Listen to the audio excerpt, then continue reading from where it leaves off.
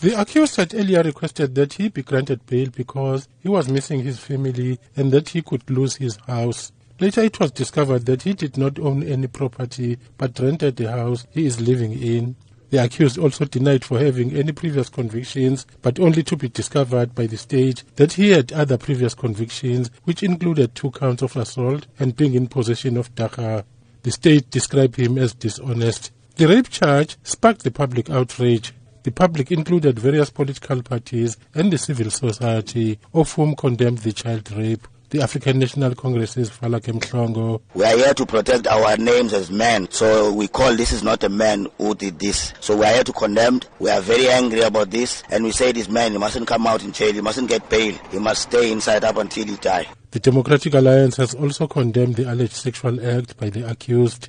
DA's Rafiq Shah. Our thoughts are that the criminal justice system in this case must work, because it can't be that a child can be traumatized by their own parent. People are supposed to trust their parents. That's number one. Number two, we think that the state institutions sometimes are also failing the community. For example, in this case, the social workers were aware of the situation in this house. They should have intervened.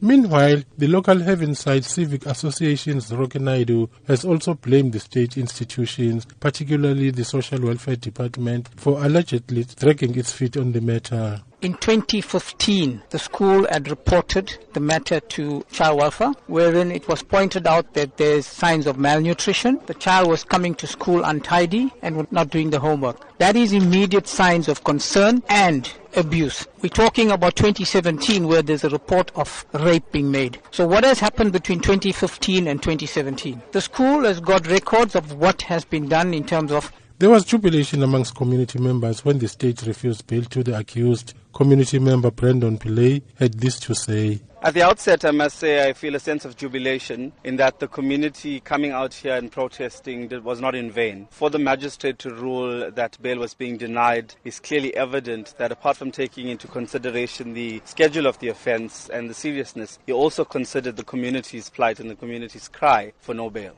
The matter has been adjourned to the Durban Regional Court for trial on the 10th of April this year. The accused will remain in custody. I'm Cyril Mnguni in Durban.